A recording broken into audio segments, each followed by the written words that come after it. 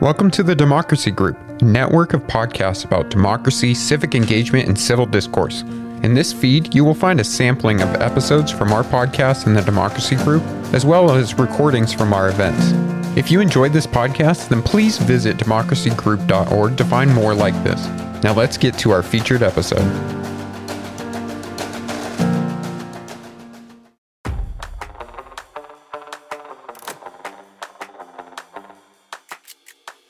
How are artificial intelligence technologies impacting political processes, and why will AI be critical and necessary infrastructure in 2024 and beyond? Welcome to Politics is Everything. I'm Kara Ong Whaley.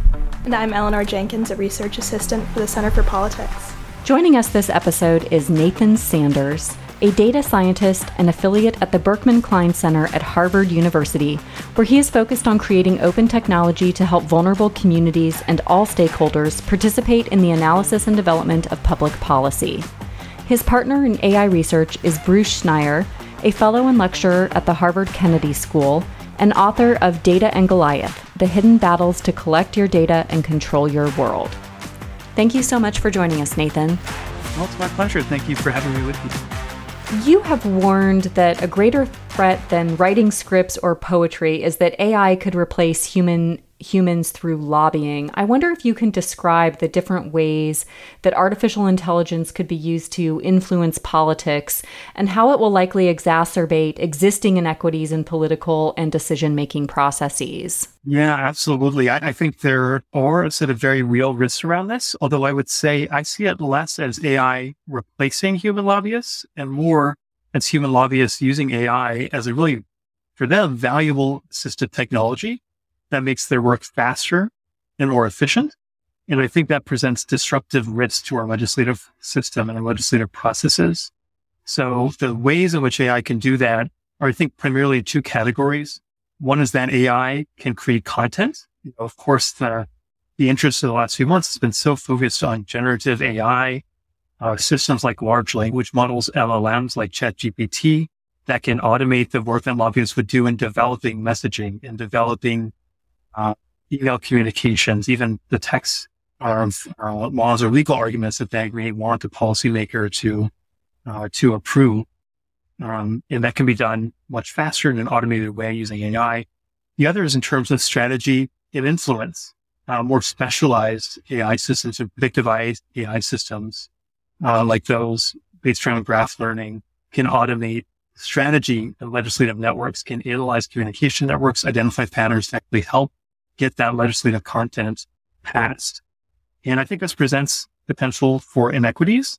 My expectation is that the wealthiest interests, the most powerful players in our existing system, will be best able to take advantage of these two new technologies, as they are best positioned to take advantage of so many new technologies.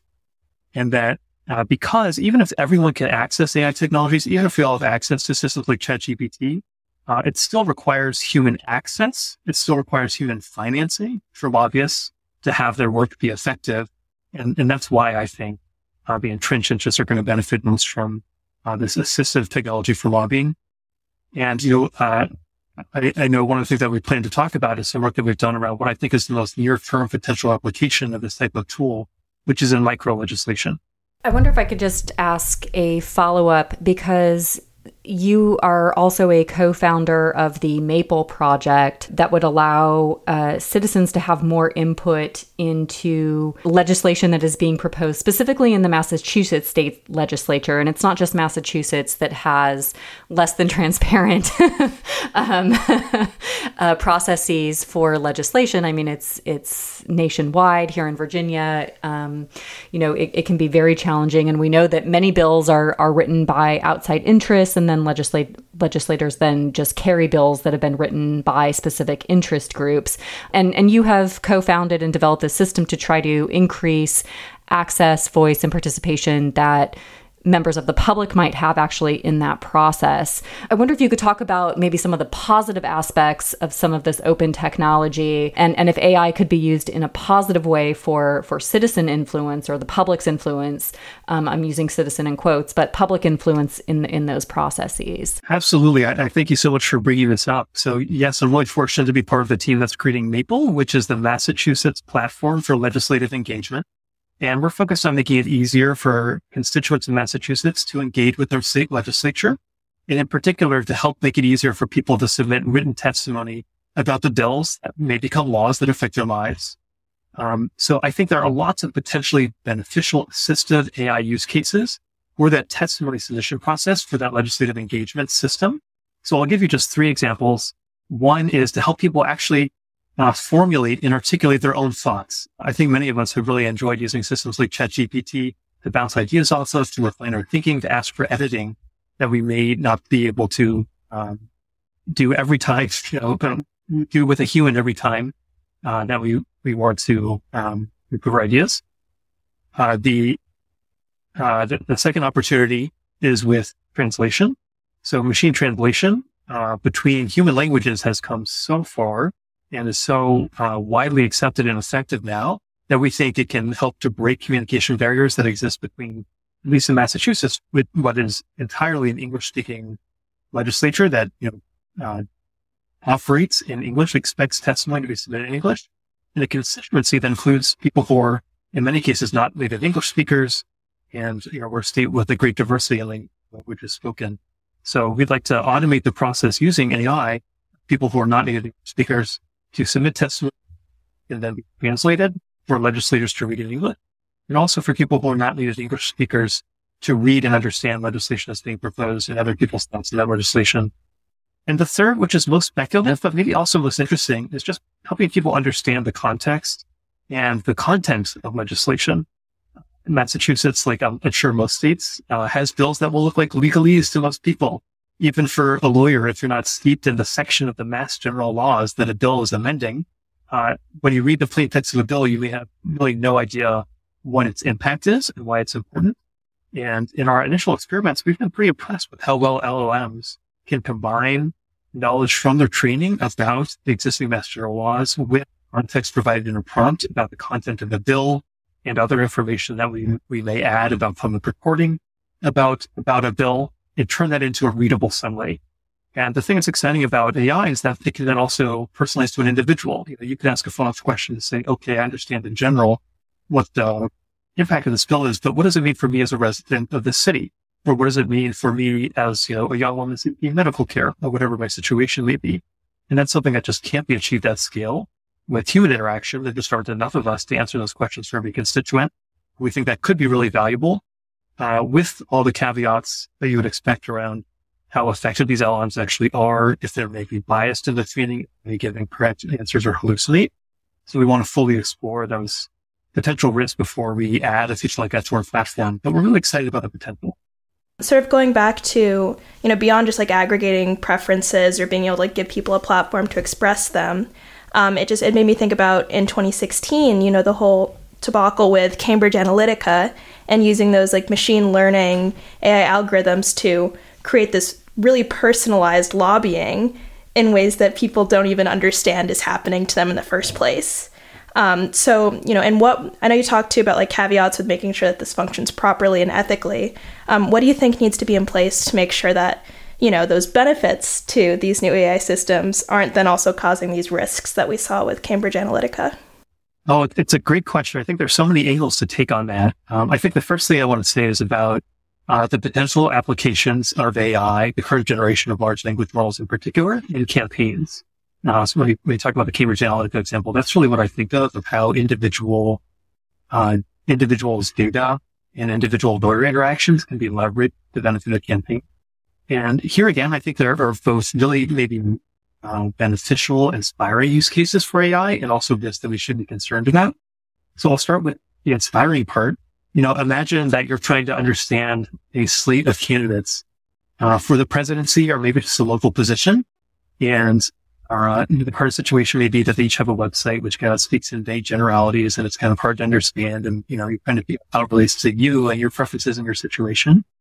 And then imagine a future where each of these candidates consists of a platform in the form of an AI chatbot that you can ask questions of, that you can ask how their platform relates to your case, how a candidate would react to a situation that's particular to you. You can ask them a question that was asked them before and get an extrapolation of their thinking. Again, we would want to be sure that these types of systems work well enough to really give you a legitimate answer that reflects what the candidate would say. And if we can advance the technology to the point where it does, what an amazing informational tool for a voter. That could be really exciting. Of course, there are big risks in that as well. And one of the risks that we've written about is the idea of an AI demagogue. A demagogue sort of manipulates the emotional state of a voter, basically says what they want to hear in order to win their vote, regardless of what they actually think or will do. And the current generation of LLMs, I think, is almost designed to do that. They're based on predicting the probability of the next expected word of the reader, essentially. And that means they're almost designed to spit out what you want to hear. I think the way that we can best hold campaign chatbots, campaign AI accountable for that is, again, transparency.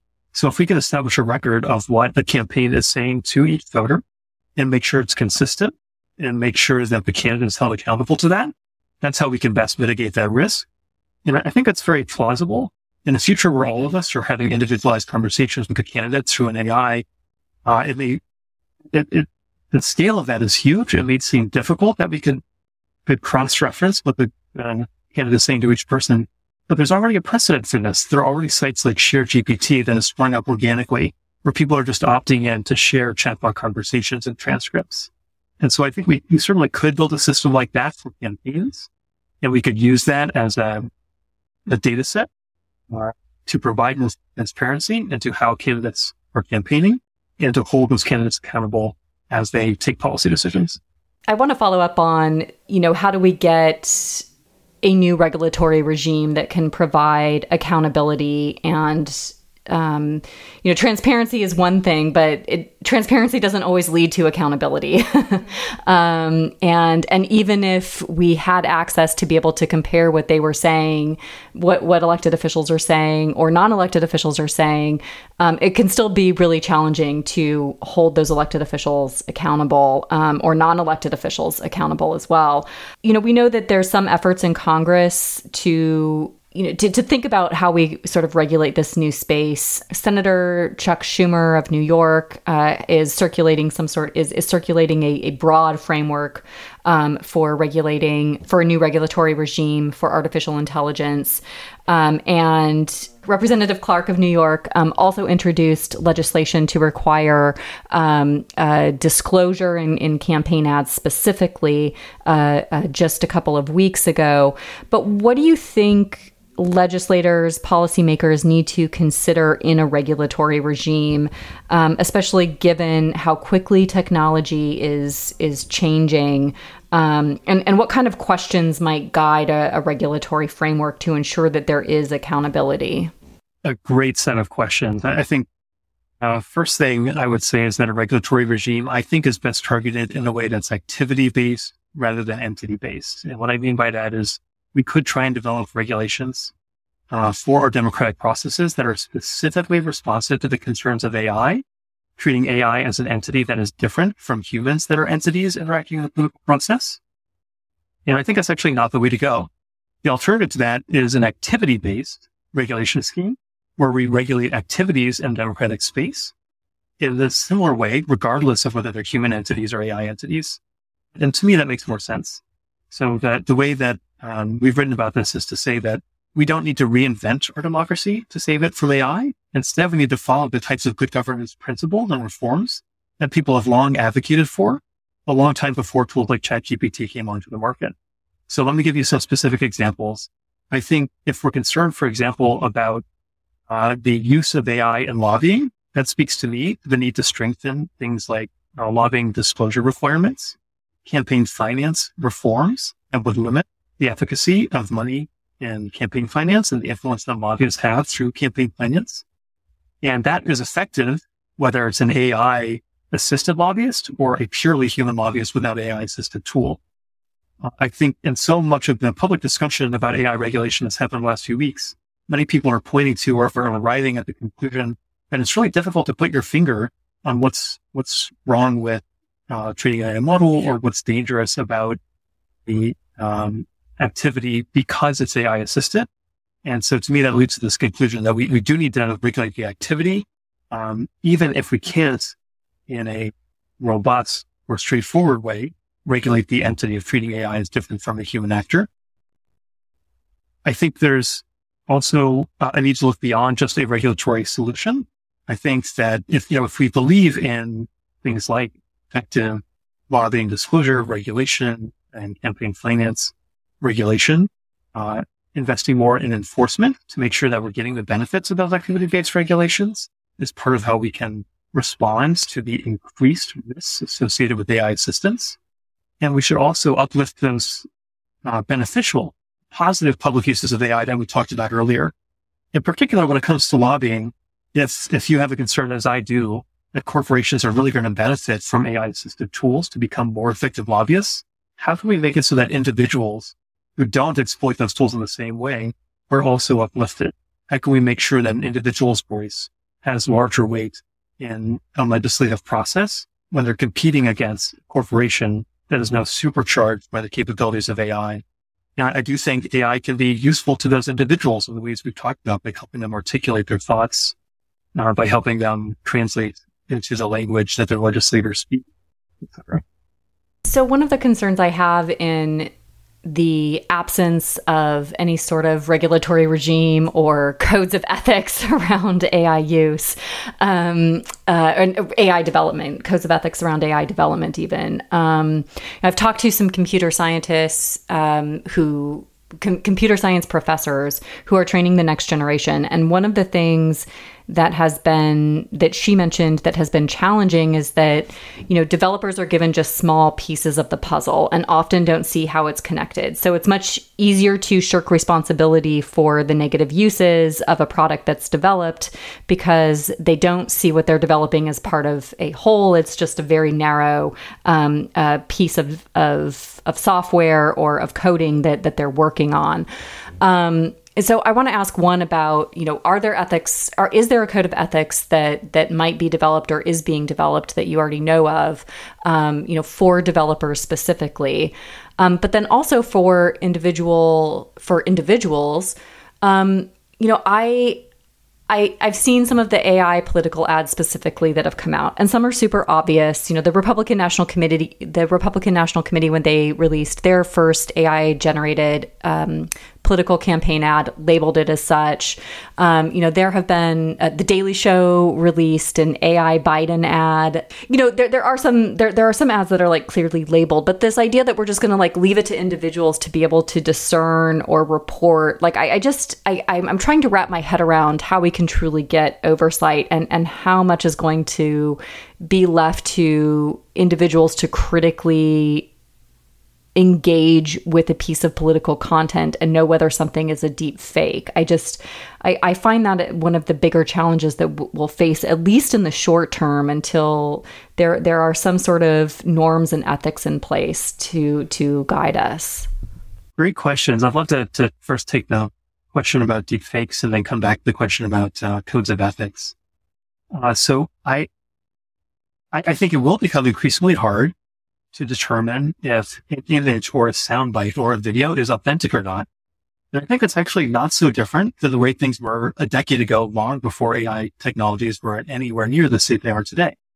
I think we were all sort of desensitized to the idea that a photo is necessarily authentic when Photoshop became very common and in the hands of everybody. And now the same thing is happening for video and audio. But there's a long history of modifications of those media that predates AI. And so I would look to how we successfully counter the kind of misinformation in the past to how we'll do it in the future as well.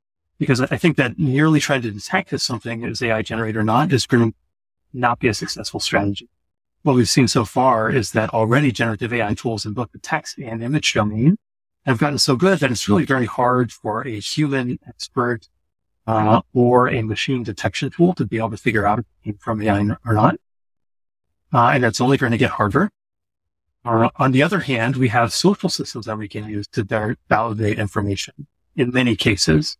So, for example, there was that video, Speaker Pelosi that was famously altered to make it look like she was slurring.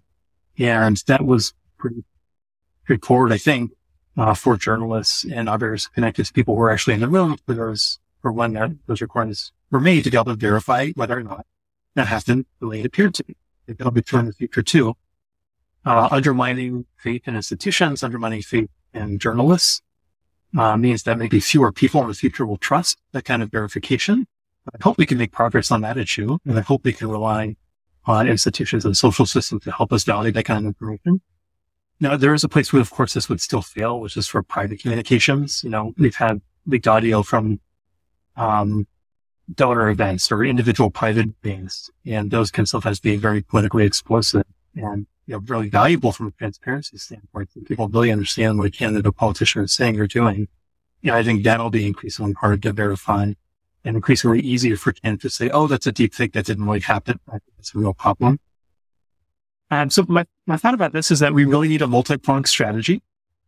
My primary concern is that we have stronger democratic protections that apply across all entities, whether they're AI or human. So we talked about examples like strengthening campaign finance reform. I think that's a fundamental protection, which will make us less exposed to risks associated with AI, whether or not that AI is developed ethically, at least in terms of democratic processes. But I think codes of ethics are very important. I think we need to have stronger professional associations and stronger systems of standards for engineers and AI researchers, which exists in many other fields like law and medicine, but really aren't well developed in AI and data science yet. I hope they will be over time. I think we also need government support for an AI ecosystem that extends beyond big tech. I hope that we don't have to rely on a small handful of tech giants to develop and enforce these types of ethics codes because they're the only ones that have the capability to develop advanced AI systems. I think we've seen an enormous amount of innovation in the public sphere, in the open source community, or in AI models in recent weeks that demonstrates that more than just big tech companies are capable of advancing the state of the art in this field. And with public support, with government support and policy around that development, I think we can enforce a foundation that allows everyone to participate in AI development and avoid it being concentrated in an oligopoly of companies. And then lastly, I do think we need regulation in AI. I think we need rules that strictly enforce certain ethical principles, but I would expect this to always be slow and unresponsive to the latest technological advances, which are clearly happening at a pace that's far faster than the legislative process and far faster than the regulatory process.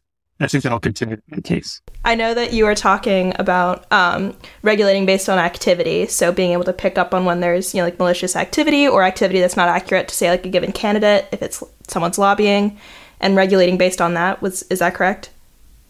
Well, when I talk about the difference between entity-based and activity-based regulation, I'm really talking about setting a common standard that exists for everybody, whether they're using AI assistants or not.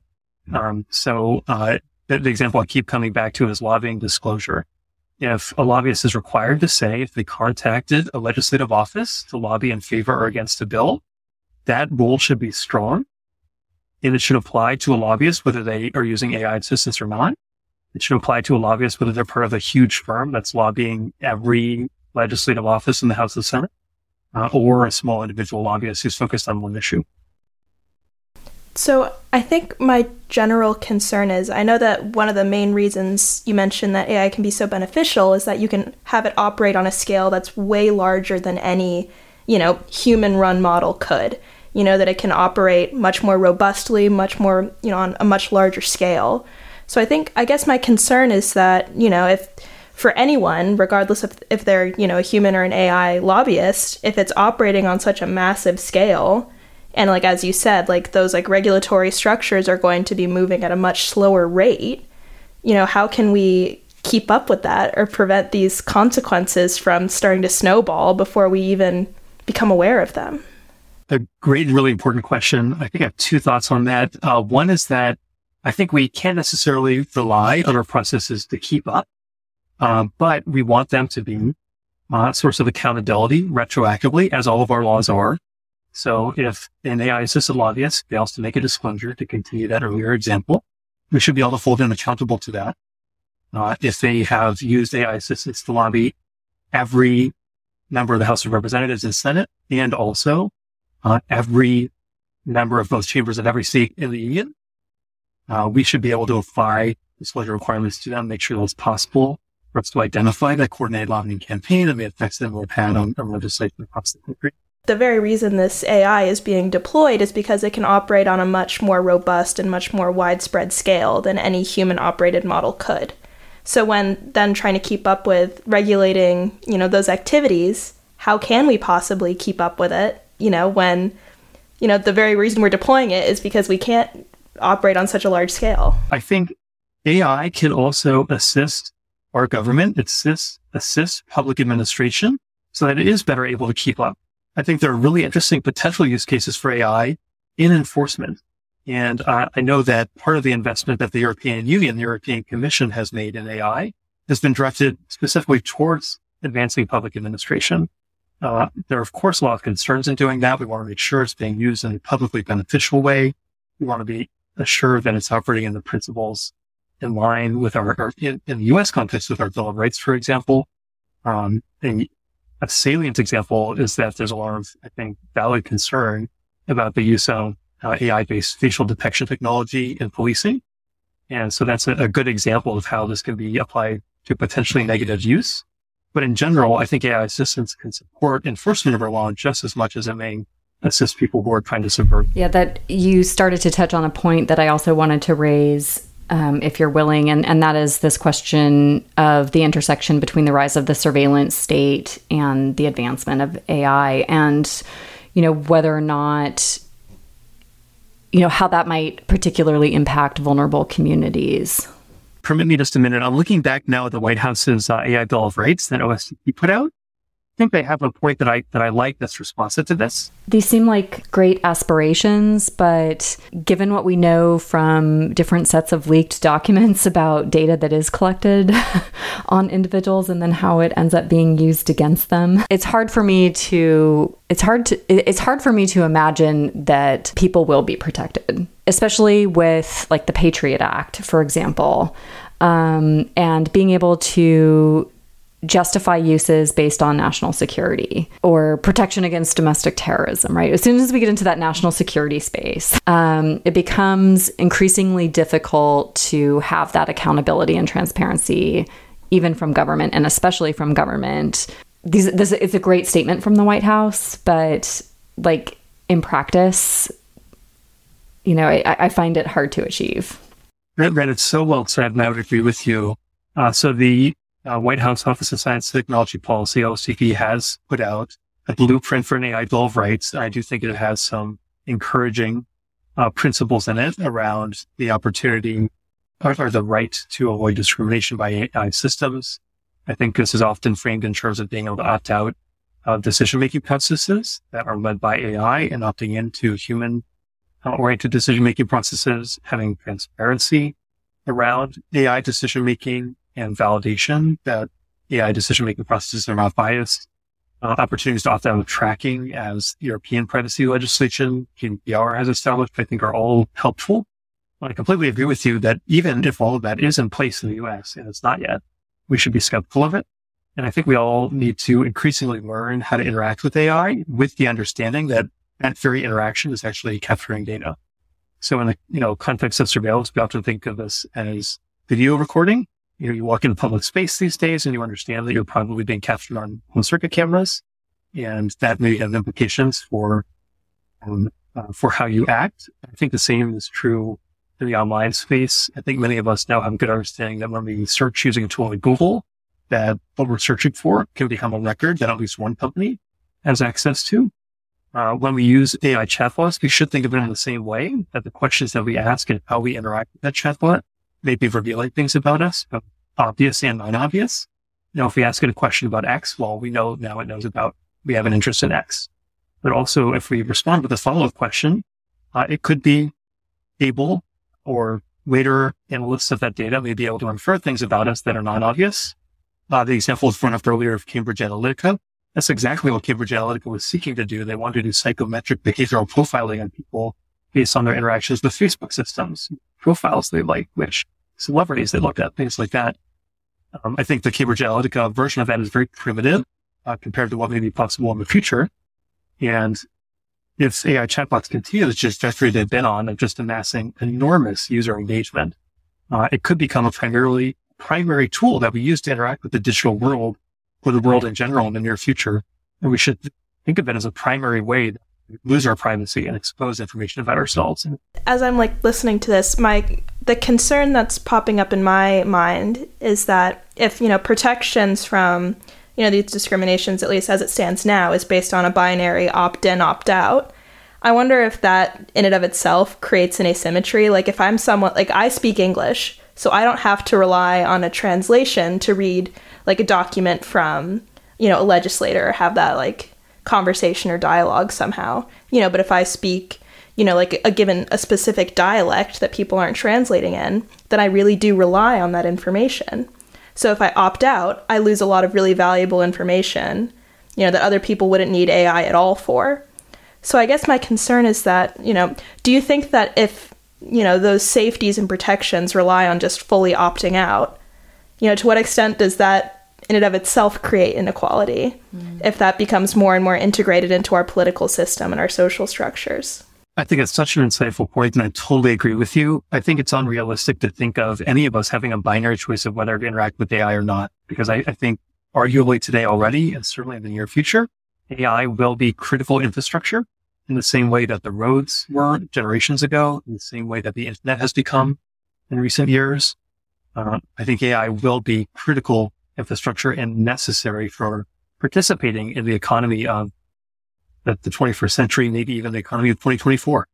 So there are opportunities for us to reduce inequity in a system where everyone needs to access AI to participate in the economy. In particular, I think it's really important that we have what we've been calling an AI public option, which are AI systems that are supported by the government, provides foundational access to AI services that isn't intermediated by any particular company or private entity, that gives businesses, nonprofits, individuals a foundation to build on so that innovators, entrepreneurs compete with large tech giants in developing AI capabilities.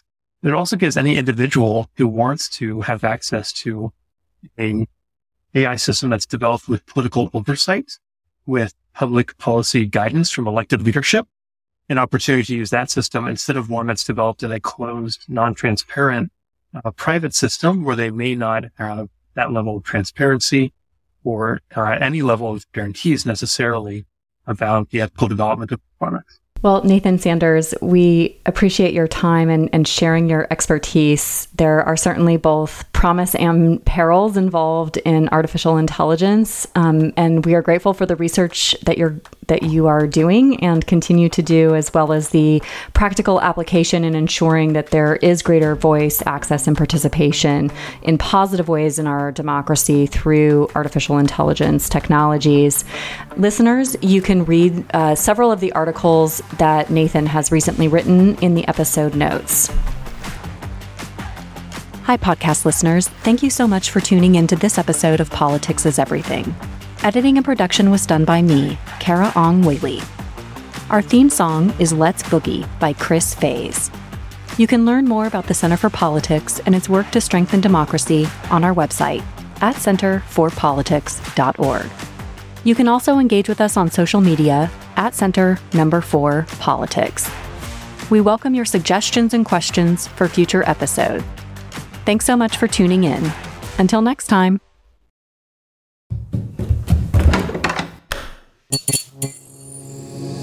This podcast is part of the Democracy Group.